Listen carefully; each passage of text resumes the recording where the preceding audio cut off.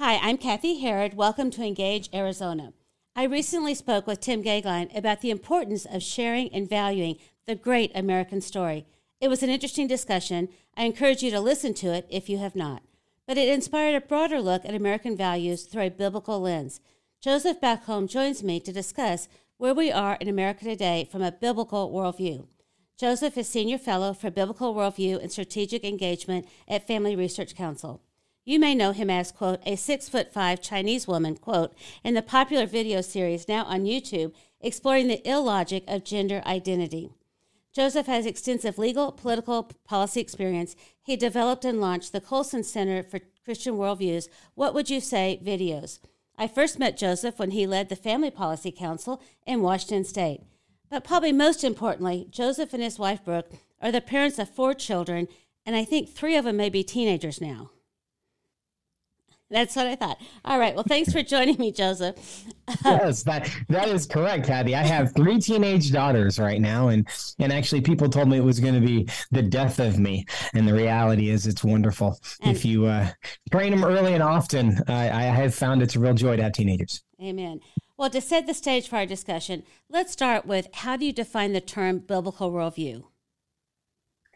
Well, I guess the first part of that, you got to define worldview. And I think a way to illustrate that kind of makes sense to people is, we all have sat on a beach and watched the sunrise or watched the sunset. And in some of us that causes us to say, what a fortunate accident. Wow, that's beautiful. I'm glad that I have evolved to see that as beautiful because I enjoy that. And others would say, isn't God great? Look at what he created, right? And it really is a function of your assumptions that you walk through life with about the nature of reality. Do you assume that the world that we live in is purposeful, that it has a creator, that there's intentionality and design behind it?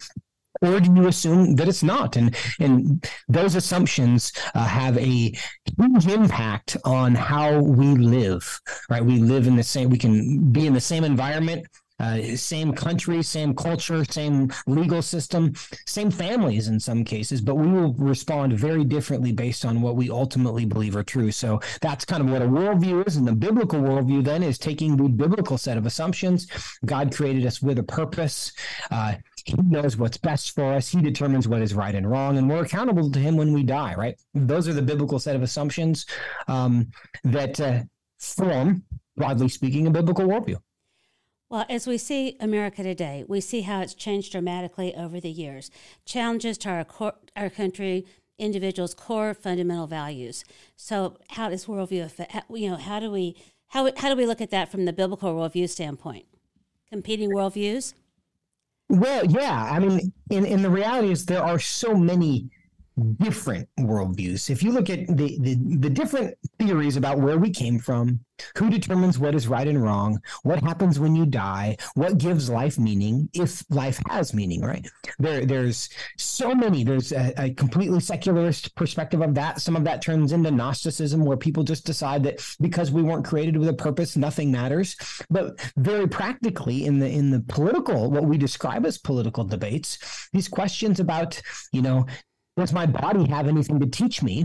Or am I trapped in my body? Is my body something I can be a victim of and I have nothing to learn from it? All of that assumes if our existence is an accident and is without purpose, then I should be able to do whatever I want with my body because there's nobody to tell me that my body actually has an inherent purpose for my good. And so then transgenderism makes sense. It also makes sense that I can kill any other, a pregnancy that I find to be inconvenient because the purpose of my life and my body is to be happy. It also makes sense then that I can end my life when I want to, that if I want to commoditize myself, we should legalize prostitution because my body exists for me. Nobody exists to tell me otherwise.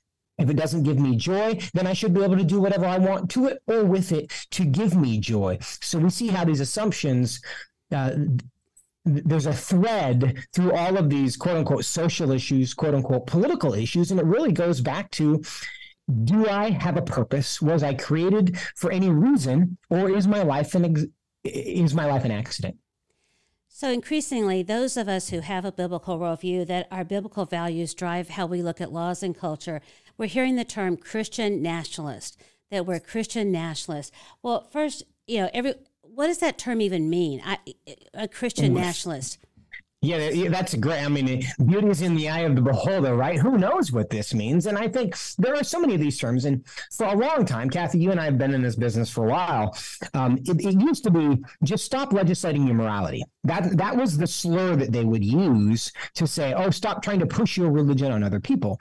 Now the left is much more honest about the fact that they are also trying to legislate their morality, and they always have been. And we, frankly, are trying to legislate our morality as well, right? It's not like there's such thing as a neutral, amoral law. All law makes some kind of a statement about what is right and wrong, helpful and harmful, what is moral and immoral. All law does that. And so they've kind of accepted, yes, this is, we're all debating whose morality is the best morality, which is the appropriate debate.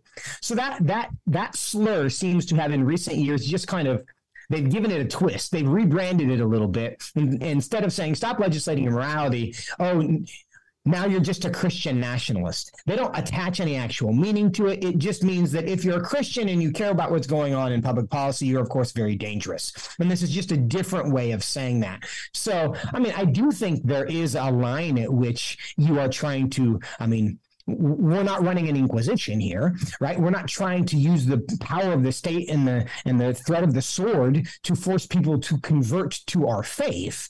And so is there a line at which which I could say, well, that's a totally inappropriate application of the gospel to culture, but basically no one is trying to do that. And I really think it's for most purposes, an attempt to manipulate people into being silent and retreating from a battleground. So we will create a vacuum that they will be happy to fill.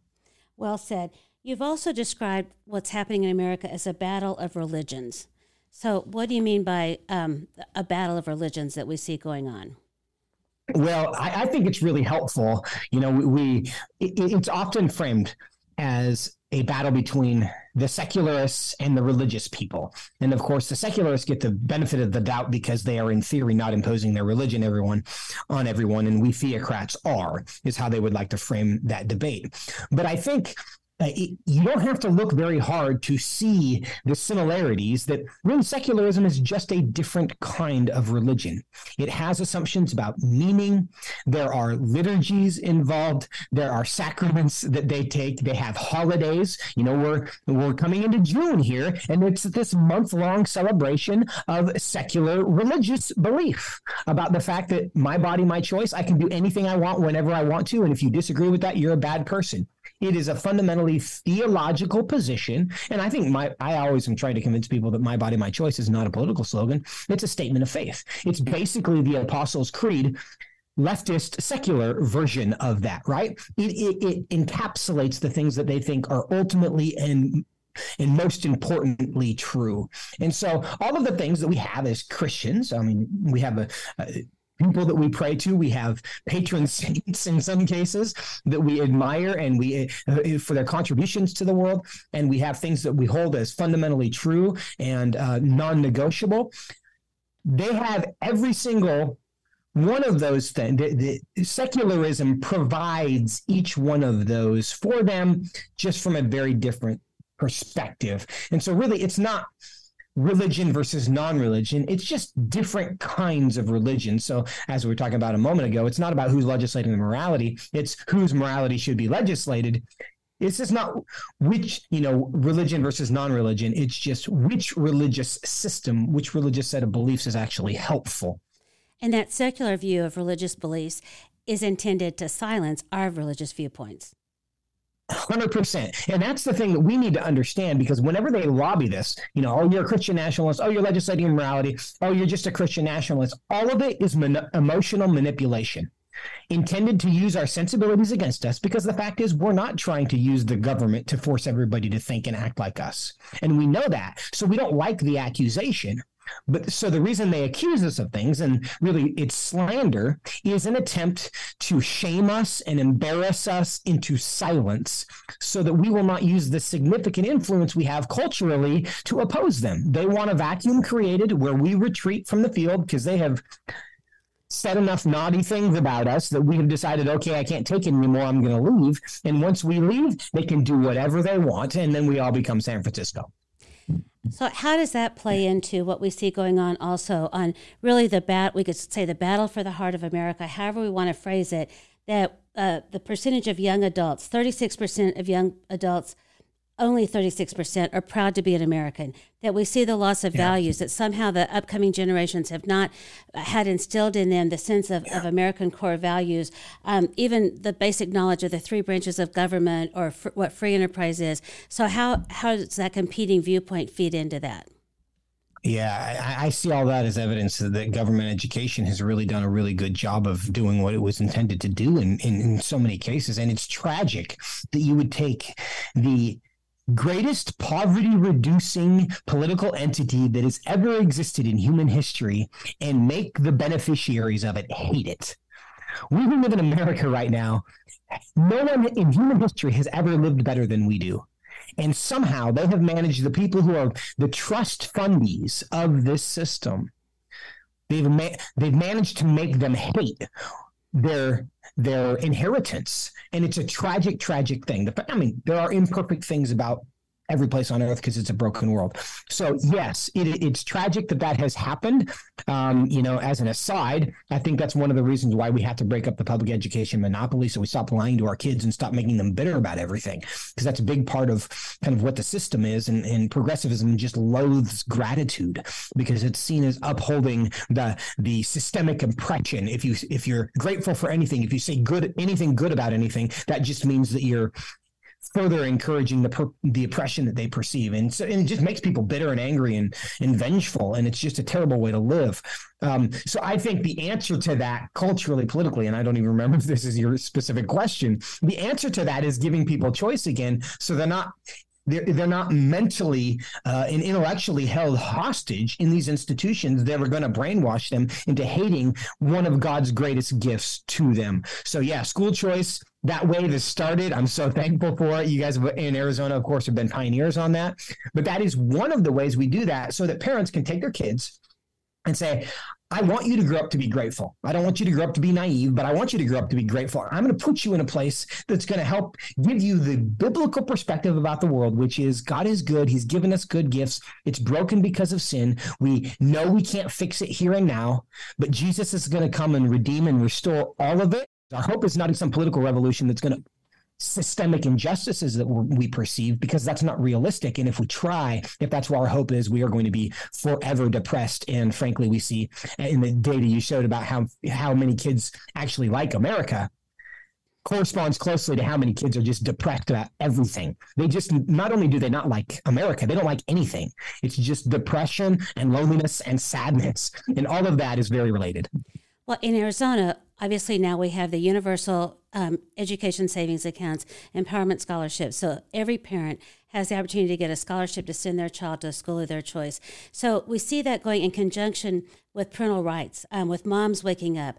In Arizona, certainly we have a strong parental rights movement now. We have moms who have their children still in the public schools who are fighting every day on what's going on in the public schools, and then more and more pulling them out. Do you see that going on across the country as well? Oh, it totally is. I mean, yeah, this is a national awakening and a revolution. And honestly, one day when I'm very old, I might look back and see COVID as the best thing that ever happened to America, because it could be the moment that we had this turning point where we realized what the government education system was designed to do, and we began to fix it. And parents and moms are taking responsibility for it. And we're beginning to create the infrastructure so that there will be alternatives. And there's a legislative component to that. But one of the things that I am always encouraging churches to do, I've written a paper you can find on the internet if you're interested, called Why Every Church Should Start a Christian School. Because now that the Supreme Court has clarified that all of these school choice programs, which will now be created, they cannot discriminate on the basis of religion, which means when your church and my church, we start a school, we can send our kids to that church school with the tax credit program, with the voucher program, with whatever the state has created, so we can use the same dollars to have them discipled by us or discipled by the drag queen that may work in the school down the street, right? So that really is the option given to us, and the only thing preventing us from having our kids discipled in our church rather than by the drag queen is just the effort involved in rebuilding those institutions, which we really must do. It's critical work. I think for me, that's how you save the country. The church disciples our kids in our own schools for 30 years. We have a very new country moving forward because you have all of our kids that were not converted into pagans by the school down the street that we've been in the habit of sending kids to. You've written on the two of the main social issues, and this is a quote: transgenderism and abortion are spiritually united by a shared desire to destroy and deface what God created and called good. We see Planned Parenthood, your column talked about how Planned Parenthood is totally weighed in on all of the, quote, gender identity stuff. So speak to how that's connected, abortion and gender identity, how that's connected and what people need to be aware of.